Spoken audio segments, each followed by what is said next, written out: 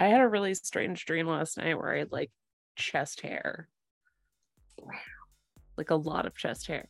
Was it cool? Because sometimes I think it'd be really cool to be really hairy. I tried to be really hairy. I didn't shave for 8 years once, but the problem is I don't have body hair. There was no hair. I like tried to have hair, and like I only got like this weird little down on my legs, and that was it. I got no hair. I just really enjoy I didn't shave once for 8 years. Hello, sisters, and welcome. Grab a drink and a familiar, cozy up by a bubbling cauldron, and join us for this meeting of the Sisters of the Night Caucus. Say hello, sisters. Hello, I am Katie.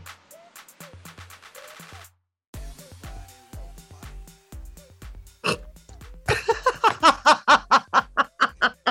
is happening right now? It's your turn. It's you, baby. It's you. You're number two. But Julian just said that. You're number two, baby. Can you not hear me? No. We can now. We can hear you now. Yeah. Wait, I literally unmuted and said, "This is Shanna," and then I muted again, and then Angela. Oh, you were probably too fast on the buttons. You were too fast on the buttons. Doing things slowly is not how I live my fucking life. So, hello, this is Shanna. This is Angela, and we're back. and this is Jillian, and we're shaking the rust off. We took a few weeks off because a combination of depression and COVID, and but we're back now. Happily, we have an amazing guest today, and we will tell you about her in a minute. Good Lord. Look, so we're coming back to you with we're not going to give you our own hexes. I think it would probably a lifetime. We would spend an entire episode just hexing everything that we haven't hexed over the last like 3 weeks. But so we're going to do some crowd sourced hexes. And I am going to be the bad guy and take one first, and this is the one. It is people who can't follow simple instructions.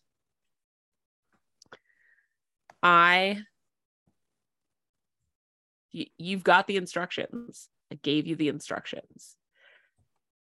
I always lay out instructions very clearly because I know that if you're not crystal clear, somebody is gonna screw up. And I'm okay with that. But when I get a little crazy is when it just seems like nobody even paid any attention to the instructions. And I just, we've all got a lot of stuff going on in our lives.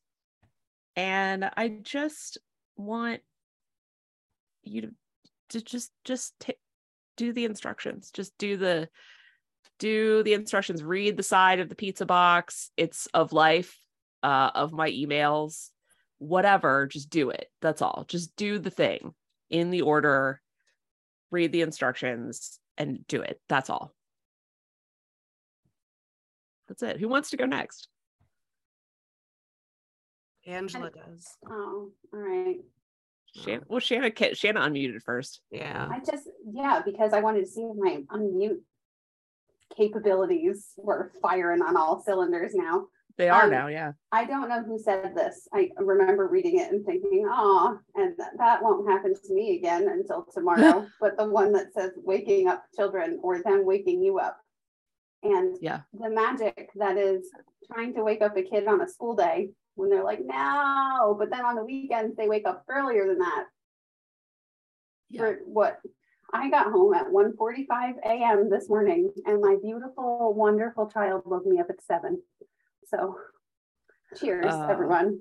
Children are the best, and also the worst. Yeah, I feel that deeply. I'm way past because mine is 15. I'm way past like children waking me up early. That would never happen in my house at this point. But waking my child up for school in the morning is like.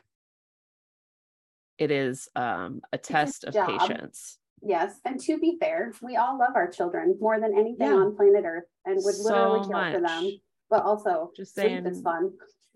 sleep is also fun. And also just getting up when mom says to get up is also pretty cool. Next, Angela. All right. I have I'm happy.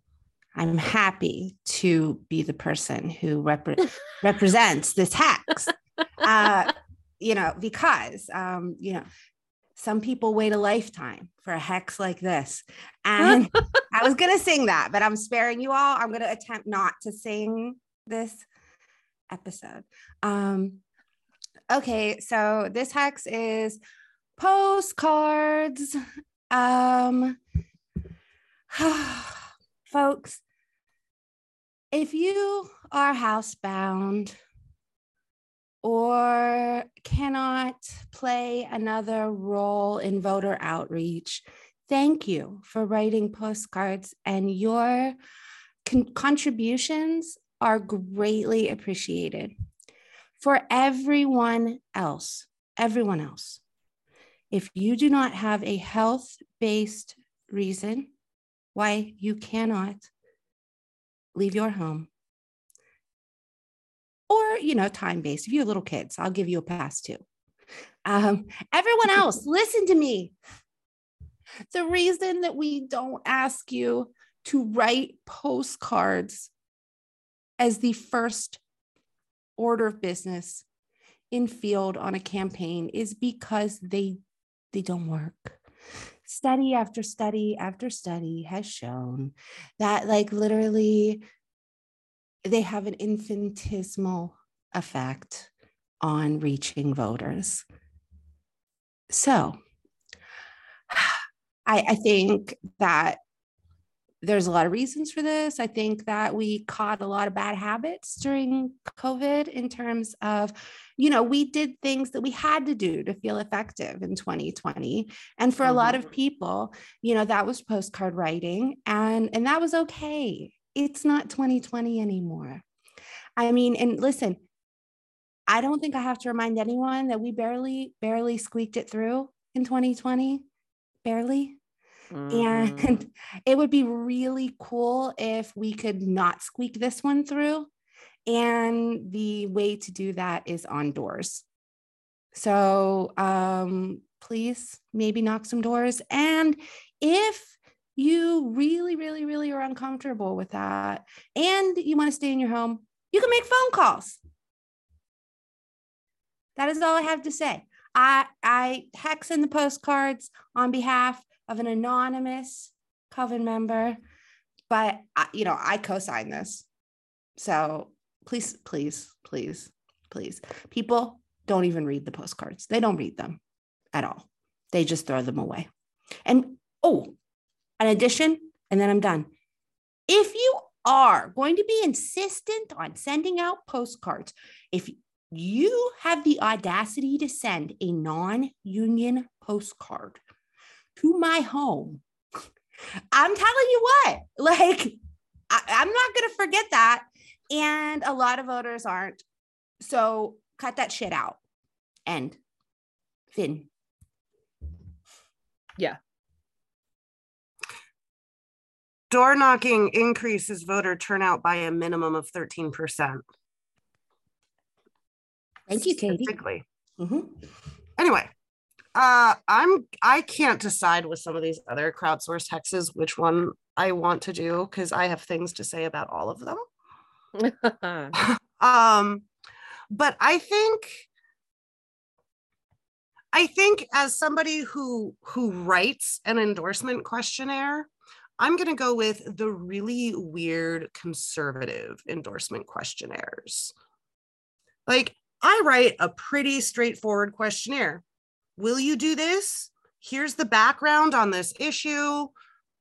Plenty of room for comments. Maybe there's nuance in the issue. It is pretty straightforward. In fact, our guest even filled it out. Thank you.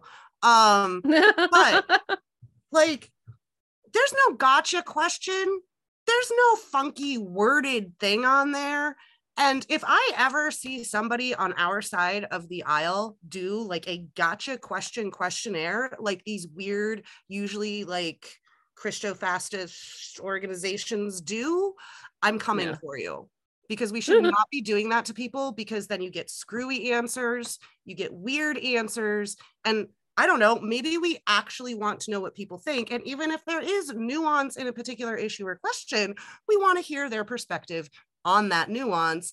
And really, I mean, y'all, if you're a candidate filling out questionnaires, research the organization who sent it first, because some of them are a little too benignly named. It's true. They get like real, like, you know, normal sounding names. At this point, actually, there's so many of those groups that have like very benign sounding names that honestly, like, when I see a benign sounding name that I can't immediately identify, I'm like, this is some weird conservative shit. Yeah. Alarm bells. Yep. I'm like, that sounds meaningless. I know who this is. And those are the same people. And I'm just dialing this right into another one of the crowdsourced hexes. Those are the same people that have militia-oriented poll observers. Oh my God. Yeah. Because So militia, I cannot talk today. I am terribly sorry. Militia-oriented poll observers is another crowdsourced hex. And it was very actually like no context, but was dropped in. But yeah, same groups do all of these things. Be aware, be vigilant.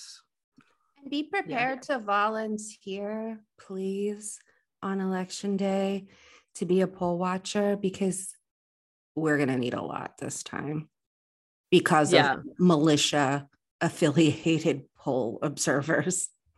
Yeah, because of that. And like, for real, I you know, if you are interested in being a poll watcher, you know, get in touch with your county party. Obviously, if you you can get in touch with us, because we have all the details on how you can get trained, and the coordinated campaigns, preparation for all this stuff, which is really good. I'm very impressed with the voter protection team this year. So also, you can also volunteer. Yes, and you can also volunteer with the campaign of your choice if that's your, you know, outside of Shapiro and Fetterman. I'm just saying, like, the campaigns also will have poll watchers, and the more coverage that we can get, the better. So, whoever you got to reach out to, reach out, because their goal is pandemonium.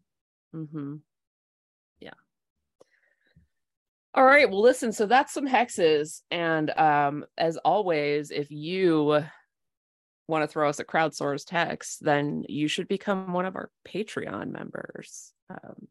More info on that later. But for now, oh my God, so psyched. We're going to introduce our guest this week. And for that, I'm going to throw it to Katie. I am apologizing in advance to our amazing producer, Dr. Ack, because I went a little long on the bio and it wasn't all I wanted.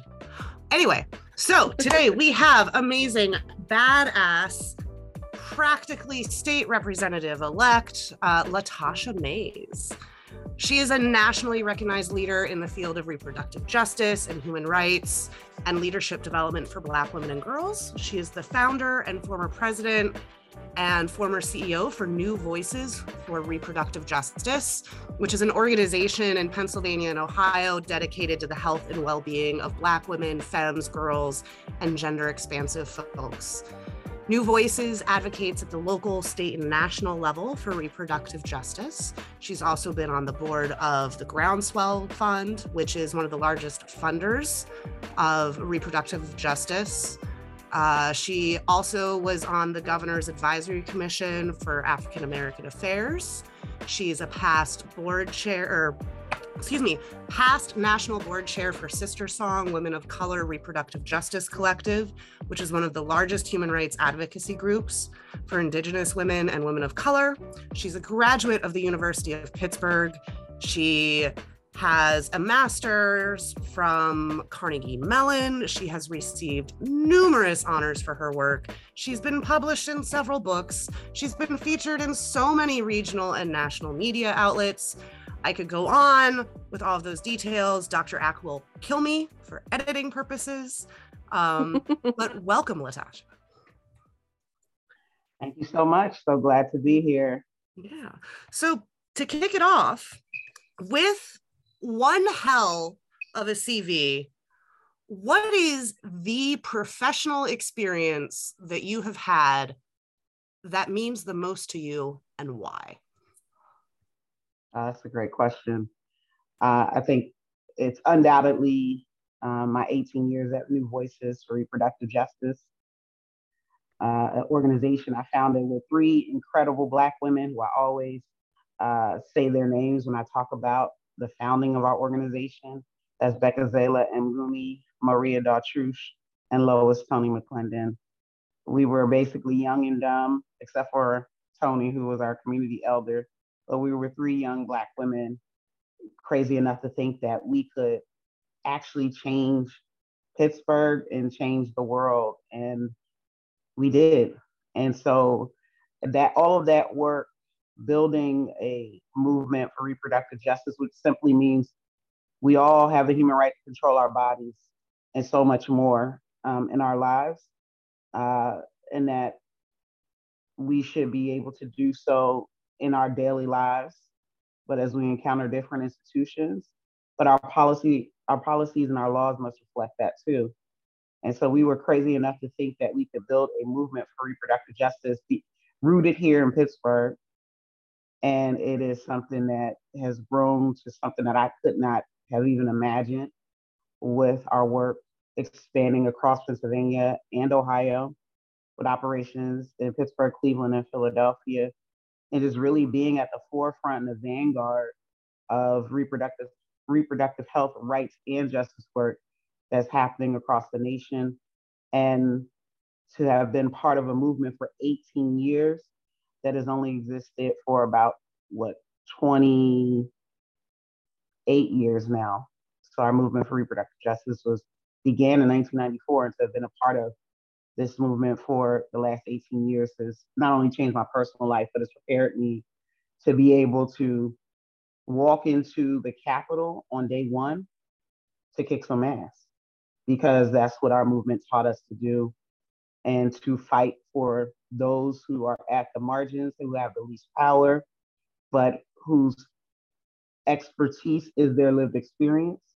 And so I said on my campaign, when I win and when I go to Harrisburg, we're all going to Harrisburg. I'm a community organizer at heart. And so my experience with New Voices is most meaningful, significant. I consider it the highest calling on my life, the purpose for my life. And now I'm taking that work into a different realm and a different platform.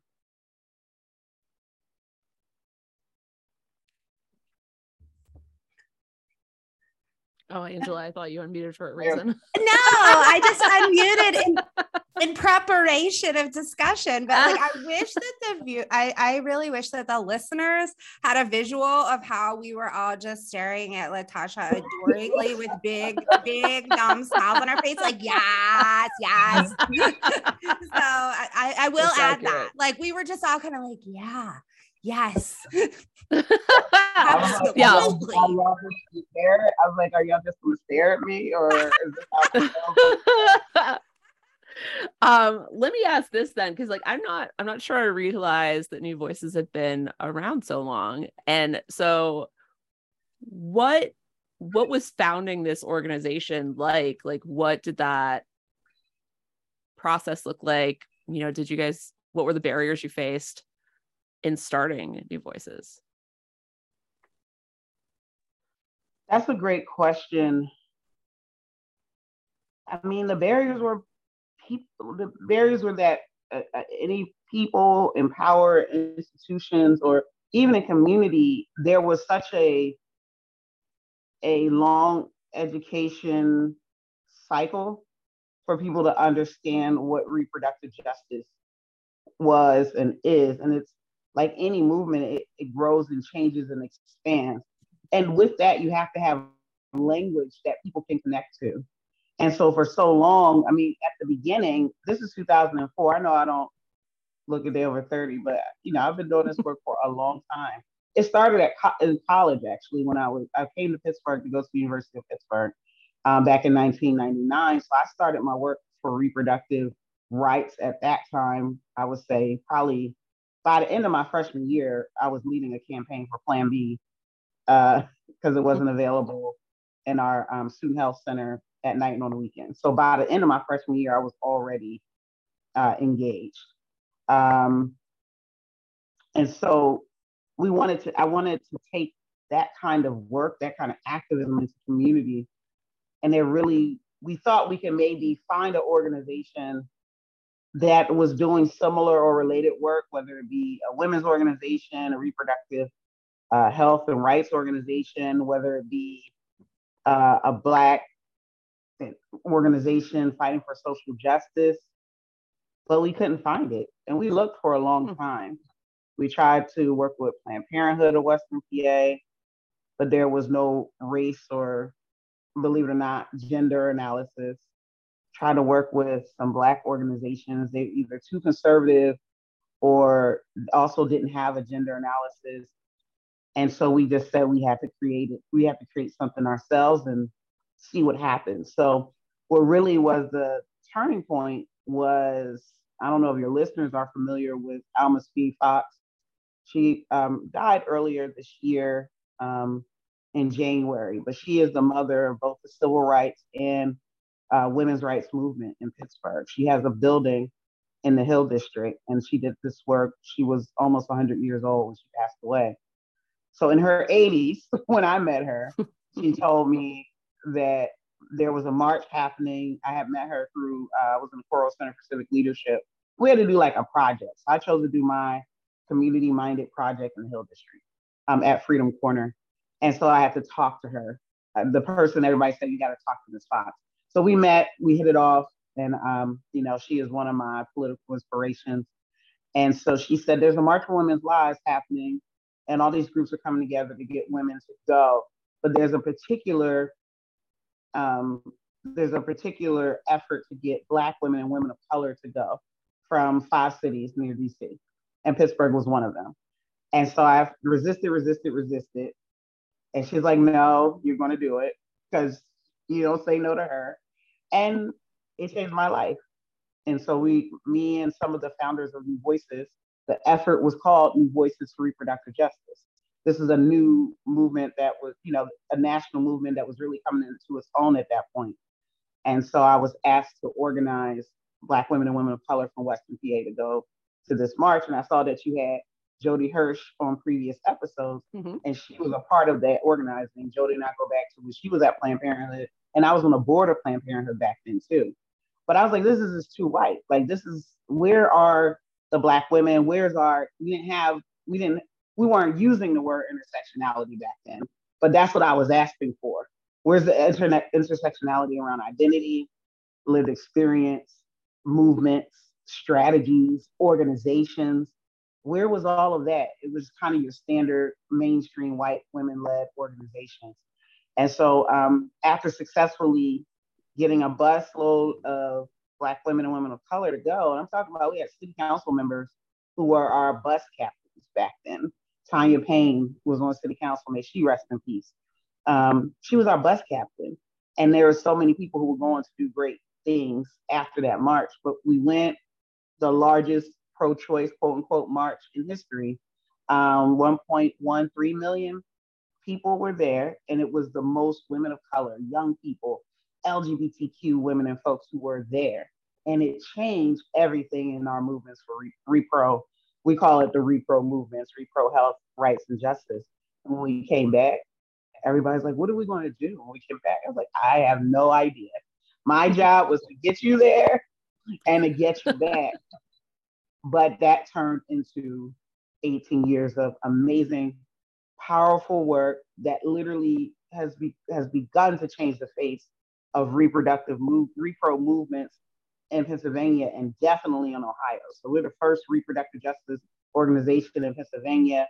And the first in Ohio, we're not the only in Ohio, and we see other organizations emerging as a result. So I spent a lot of time in Harrisburg. I spent a lot of time in Columbus, and I understand working with my future colleagues actually, and updating them about abortion access and its history, at least going back to 2010, because I was there before some of them. They even acknowledged that I was there before they were elected. So that it was hard. People didn't take us seriously. We couldn't raise any money. I remember a budget back in 2004, 2005, 2006 was about $14,000.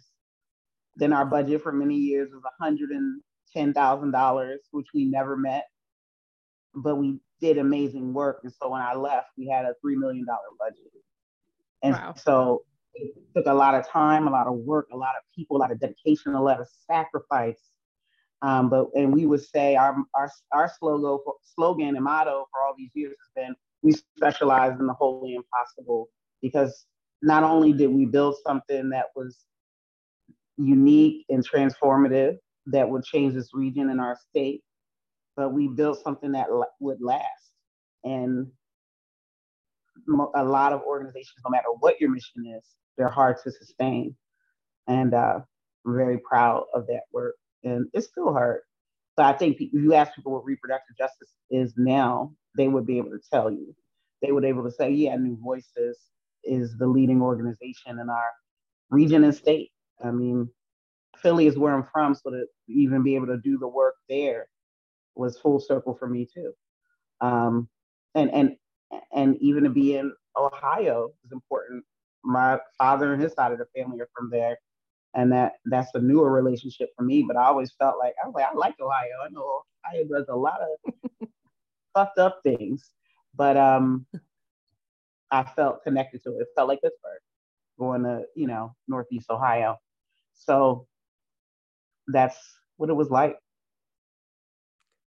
I cannot imagine what in this current environment and all the conversations that we had in the lead up to Dobbs and after would have looked like if it wouldn't have been for your organization's presence for so long, building that awareness of reproductive justice and, constantly pushing back.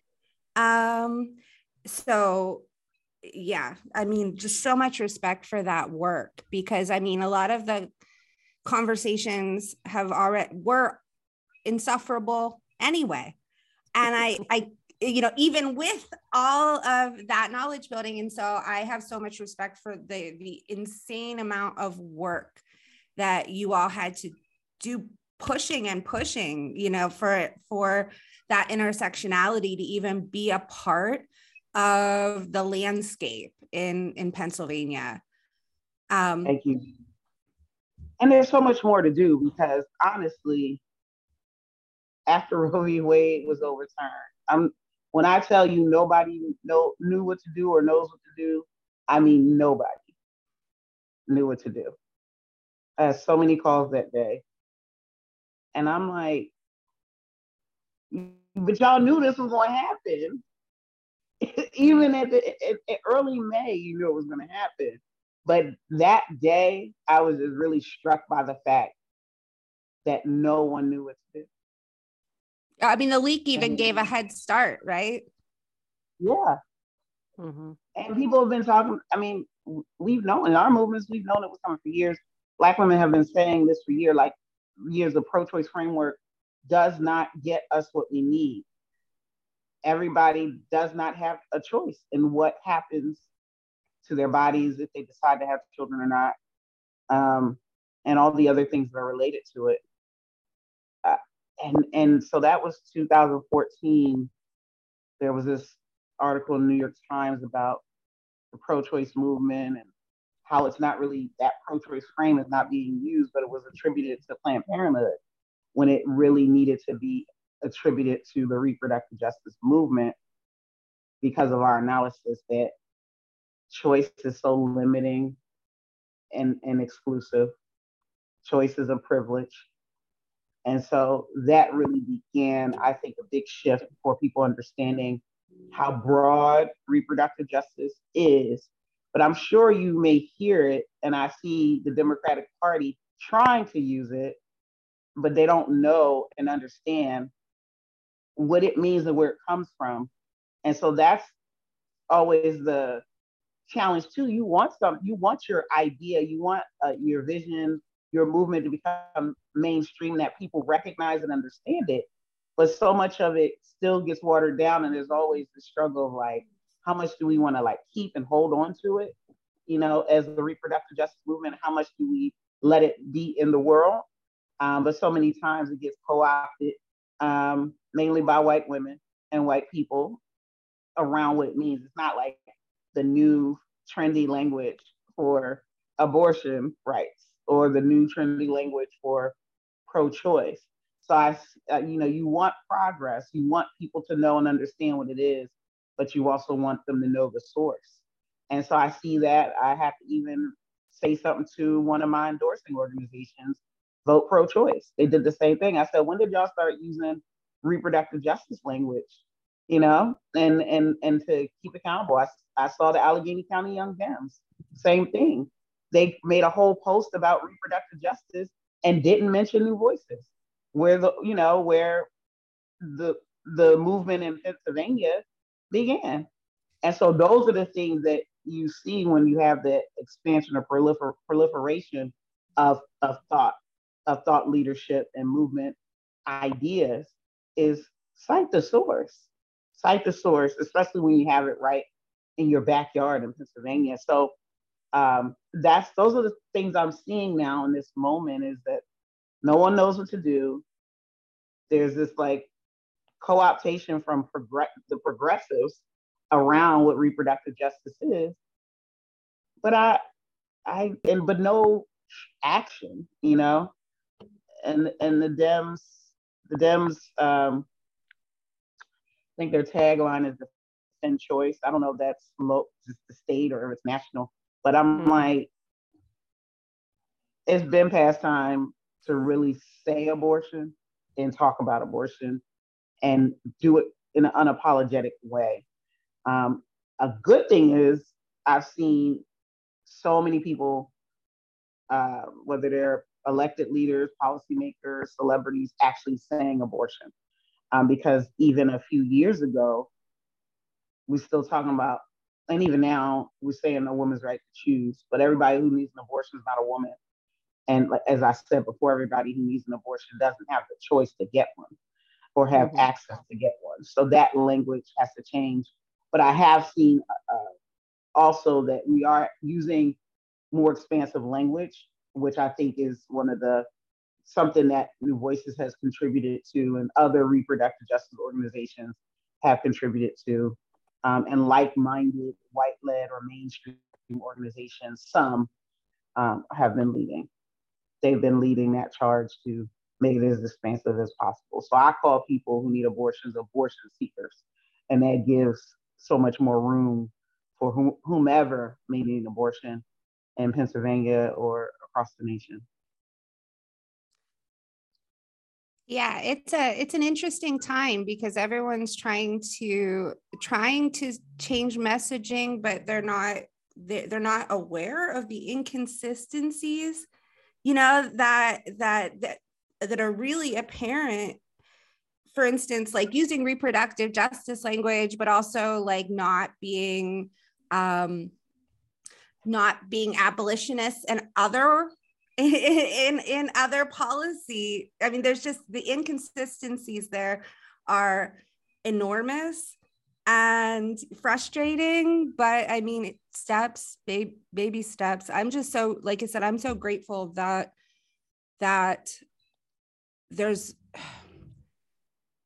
I'm grateful that your organization has like put that line in the sand in terms of like, here's the framework. Like here are the best practices. Here is the framework. And like, if you're not the whole way here, then like, we need to talk about that. Right. I mean, we did that. That's what we have consistently done for the last 18 years too, is not only keep refining and evolving our framework, but showing people how you live it. It is not just words, you live it. So if you're a doctor or healthcare provider, this is how you practice reproductive justice when you engage with your patients. If you're, if you're teaching healthcare providers, teach them how to provide abortions. And I understand that they only get a few days to learn the procedure. So you can live reproductive justice by, making sure that medical students have the opportunity to learn how to provide the procedure, even if that's not what they ultimately do. But when you have a situation like this, they can say, I know how to do it, and I feel confident in doing it. Or when we have a practice where we know that there's a Black maternal health crisis, then the way you live reproductive justice is you have to have a bold vision for how we end the crisis. And we know what the factors are. The factors are not education and economics, it's racism.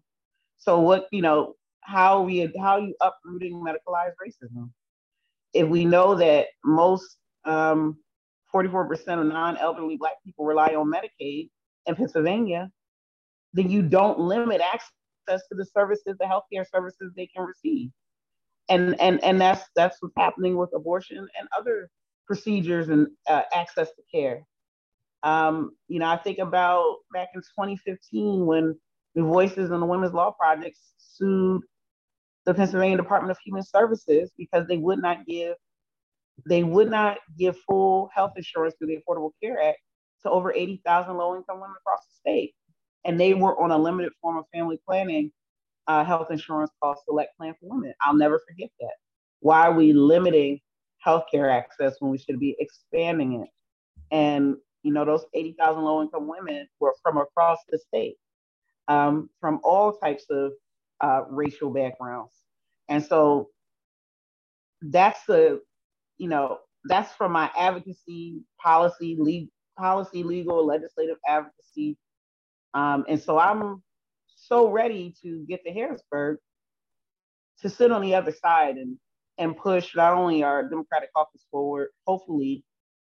I mean, I dream of November 9th and we flip the House, because then we really cooking.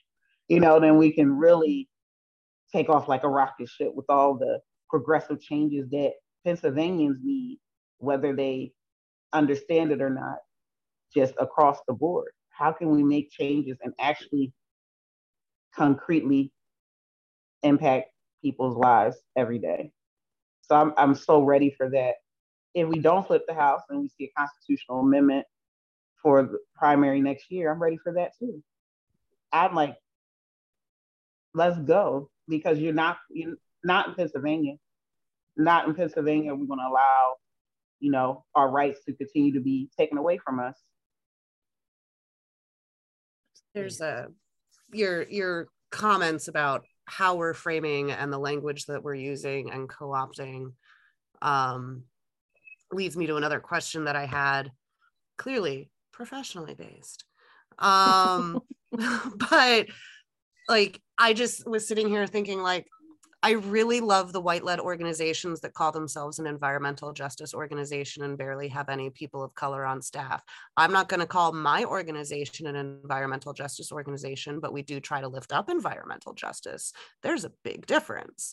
And I am dying for the day when the environmental movement stops calling it environmental justice and calls it what it is, which is environmental racism, and attribute both the justice and the racism phrases to the Black men who created them.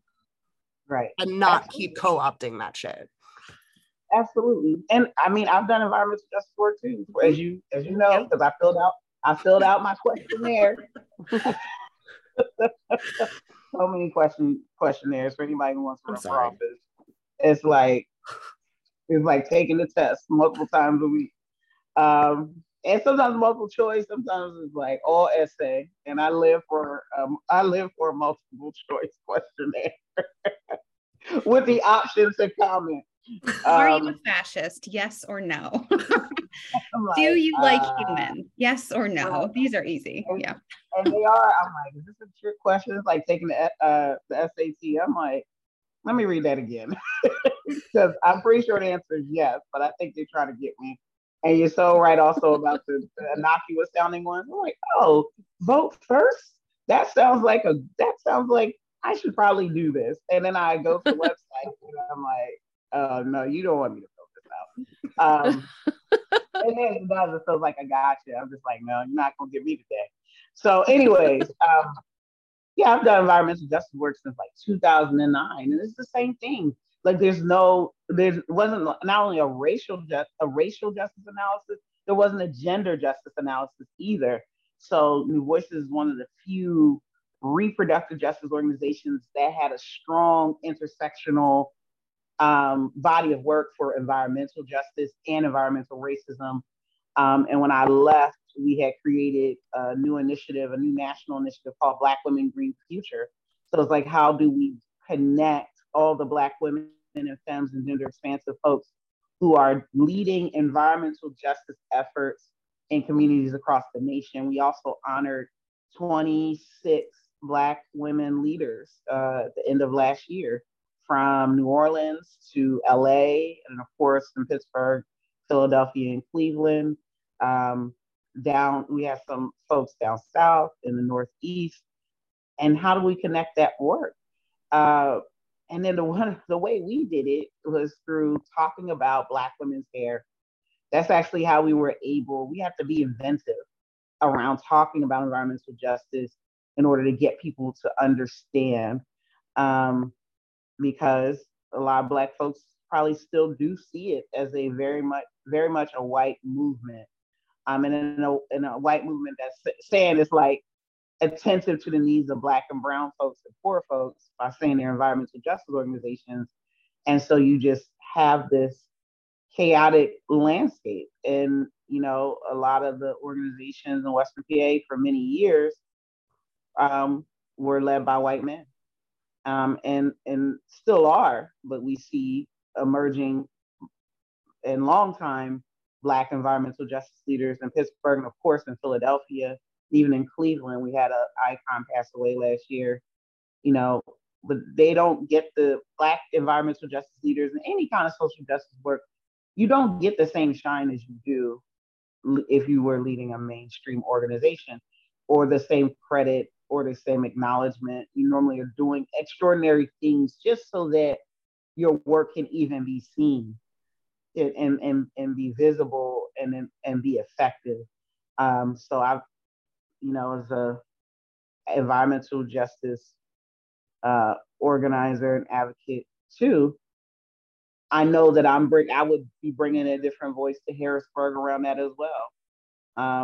Or when I see, environmental justice communities, as the framing that, that we're using to talk about the impact of environmental racism, I think that is a step in the right direction, but I think people don't always understand what it means too. Or that, like, for example, the whole home repairs bill that was passed and the money's allocated for that, those impact environmental justice and environmental racism. I don't think we always make the connections to the concrete things like filtered water, making sure people have clean water, and also making sure people can afford water access. So New Voices was part of our water campaign for years. And so I'm going to be bringing such an intersectional background to being an elected legislator in Harrisburg. And I, not only studied policy, but worked on policy. And I say to people, I actually know what I'm talking about. So I really am excited to share my knowledge and learn also about how we can, again, be of greater service to all Pennsylvanians. I'm waiting for someone. What?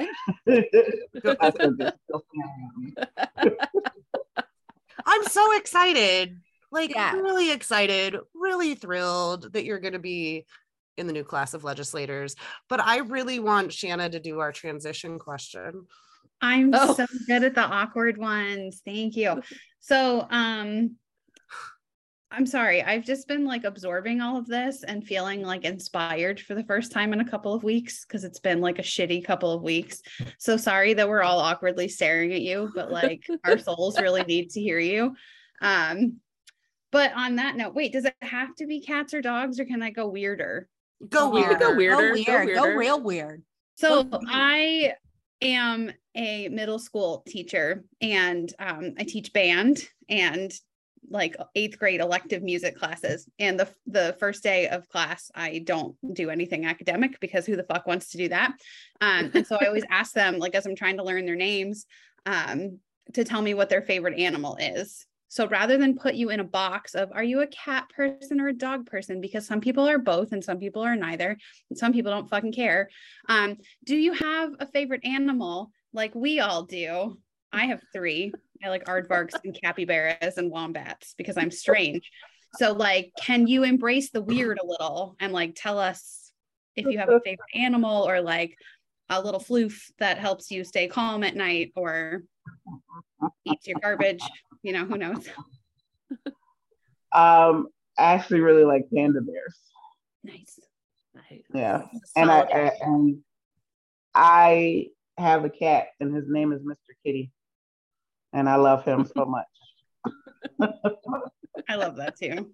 My son is going to be a panda bear for Halloween this year. We are going as We Bear Bears, the Cartoon Network cartoon, if anyone is familiar.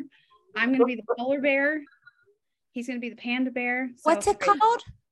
We Bear Bears. We Bear Bears. BAR. Yes, so I assume it's because they're naked. I don't really understand it. It's because they're naked. We bear. Bears. Yeah. They stand on top of each other, a little stack of bears. It's very interesting. Wait, they're stackable? Yes, they're stackable.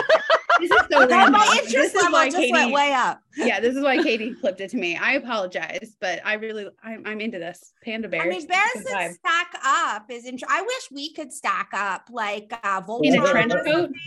Do you mean in a trench coat and run for lieutenant governor? Well, yeah, that too. We'd be like the 12-foot tall lieutenant governor. Yeah, I want to be like that combined with a mecha. Okay. That's all I'm saying. This is a vibe. I'm in Voltron in a trench coat. Yeah. Running for lieutenant governor. Yes. Katie, did I satisfy your need for weird?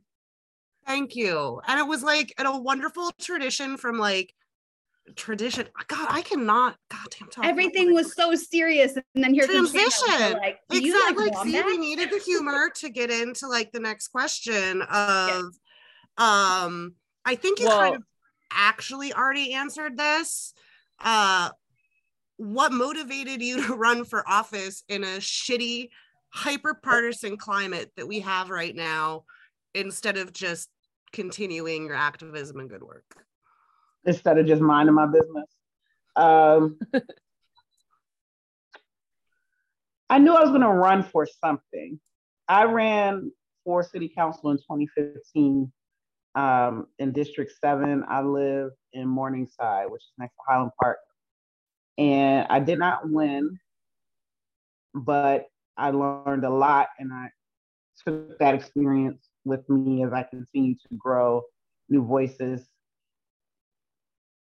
And so a lot of opportunity is emerged, but let's just be honest, there's not a lot of opportunities for a out lesbian Black woman to run and win. Right. So, these elected officials hold on to these seats like a dog with a bone from their dead cold hands. Like the opportunities are extremely rare. And so I had thought about running for a variety of positions, and actually didn't necessarily think I was running for state rep, to be honest with you, because of what you just described as the state of affairs there. But you know what? When our mayor Ed Gainey won his seat on election night, I thought it not only inspired me, but it like changed something in me. And when I left my organization in March, I was not planning to run for office. Oh, I'm sorry. When I announced I was leaving New Voices in July 2019. I'm sorry, July. I want to get my years mixed up.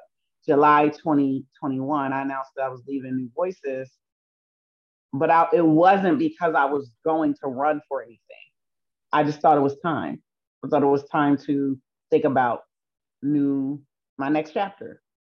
And so when Mayor Ed Gainey won his seat, when he won the mayor's race, my mind, my soul kind of got activated. Like, you have to run now. You have to run. And I knew there were other people who were people were starting to tell me, oh, this person is running and that person is running and this person is running.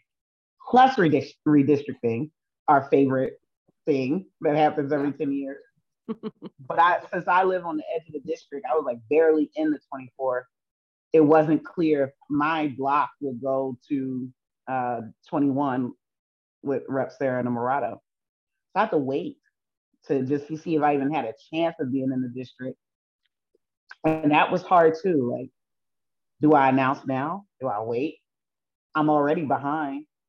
And so, but I felt like in this moment where I knew that abortion access in Pennsylvania, it was about to all come crumbling down, that there would be no better person, no better leader, no better activist advocate to go to Harrisburg during this time than me.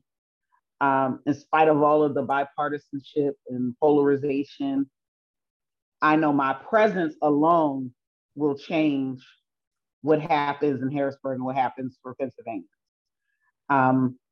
I'll be the first woman ever elected from this 24, the new 24, the old 24. There's never been a woman. There's always been Black men. There's never been a woman to hold this seat. And I'll be the first out lesbian in the General Assembly. That makes a difference in terms of my experience, how I look at things, what I know, and, combined with my own professional background and dedication to Pennsylvania, that will make a difference. And I know my presence alone can change what happens for the next 10, 20 years, what happens for generations to come, whether it's trans kids and abortion access, or our environment and minimum wage, and our teachers and students and young people, and passing the human relations act that allows LGBTQ Pennsylvanians to be human beings and have legal and civil protections. Like, I know my presence there will make a difference. And in keeping with and that's why I decided to run. Yeah. And I wanted to disrupt politics as usual, because I'm a political party outsider. I'm an organizer, community and people first, always. But people don't know my background. I worked on so many campaigns in the 2000s, from school board to the governor's race. So I have been part of the party apparatus at different times. But that wasn't my path. And I went my path, but here I am. And, winning against two other opponents, one being the party choice and one being the incumbent, technically, because there was a special election, to win with 46% of the vote by 1,000 votes, speaks volumes. And it was a decisive victory that showed what voters want and need in their leaders. And so I take that with me as we go into the general election and when I'm sworn in on January 3rd. So that's why I ran to disrupt politics as usual. And we're doing that. My very presence alone disrupts politics as usual. Am I allowed to say, and edit this out if I'm not allowed to say it, that in Allegheny County, I feel like it's a good thing if you are not the party's choice? Am I allowed to say that? Yep. It was an excellent thing. It was to my advantage. Yeah. So many people counted me out in my race. But I'm like, okay, community organizing always trumps party politics, right? But It's just like this idea of Black women and Black people and women and LGBTQ people being electable is like, it's a total farce because we are exactly who voters want, exactly who voters need, not these like cookie cutter, go along, get along candidates who run. And so that to me, I saw it as an advantage. And people are not paying attention to what the party does in the first place. So I don't know, why that platform, like I didn't let that discourage me, but you see how the apparatus works and how, people coalesce and all of that. And it's extremely troublesome and challenging. But you have to have a sense of fortitude in that situation. Because voters recognize real people who have independent thought, and they can see right through it. They can see right through any kind of BS. And you got to get on those doors, as y'all said. And that was my favorite race. I mean, we had like a month, maybe 6 weeks in our to actually campaign after we got on ballot because everything was so truncated.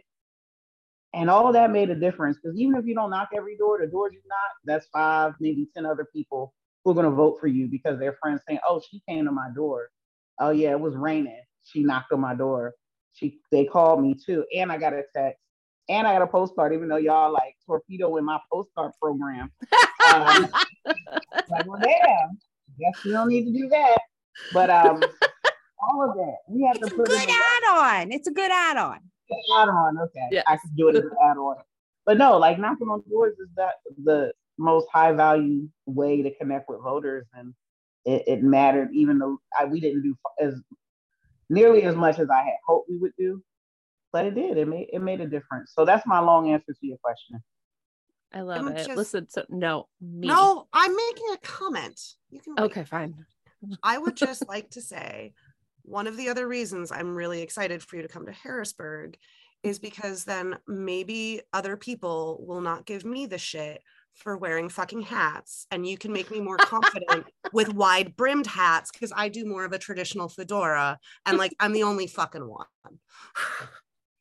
Oh yeah, I mean, I'm like, and we want to see if that's going to be a battle on the House floor because I've been wearing my hats long before I was running for office, and yes, I'm a hat enthusiast, so I can help you with your hat game. Thank you. I have to see what you're working with first. She's got a growing collection of fedoras and ball caps, and I do the short brims. I think more. The wide brim could really work for you, though, Katie. Teeny head, tall body. Latasha's hats are amazing. Like they are. That's true. Like true. All right, listen. So Dr. Ack told me that we have to get to our last question. This is an important one. So first of all, reaction time. Latasha, we gave you that link. That is the state song of Pennsylvania. What you think? First of all, I didn't even know there was a state song of Pennsylvania. I was like, what is this? Right? I'm like, do I need to learn this song? Was my first question. No, don't do. I'm like, they didn't teach us this in school. So no. Yeah, I didn't even know there was one. So thank you for enlightening me. And how long has it been a song? See, that's the right question, because like you would think based on the song that it's like from like the late 1800s or something, or you would be wrong. The 90s, the 1990s, the early 90s. So our state, our Commonwealth wasn't even respectable enough to have a state song before 40 years ago, 30 years ago. Yeah, and when they chose it was like the like old white man's Quartet of Doom. Oh wow. Yeah. Okay. Well, I don't have to learn it. No. Well, so this is we're going somewhere. This is the thing. So we had this idea that we would like to do a contest called Pentavision in the style of Eurovision, wherein every county in Pennsylvania competes to like create the new state song of Pennsylvania. It's a competition show. We believe that it will bring everybody together. And what we want to ask is, when you are elected, will you support the winner of Pentavision as the new state song? I'll say to be determined, because the song needs to be at least better than what you shared with me. I So think I'll that we say can That's guarantee true. it. Yeah. I think it's going to Additionally, depend heavily on additionally, who's yes. judging. Let Yeah, me I be a mean, I think judge we then. did. Yeah. Yeah. Because if we get some lame ass judges, they're going to be like, but I really like 70-year-old men in barbershop quartets. Then this whole fucking thing is ruined. Wait, So hold up. no, Aren't that's we not gonna picking the happen. judges? are we We're picking not the gonna judges? pick Oh, we're those picking the people? judges. Jesus. Okay. Oh. Judges and cannot also- be the yeah. legislature. The judges can be legislators, but not stupid ones. Yeah.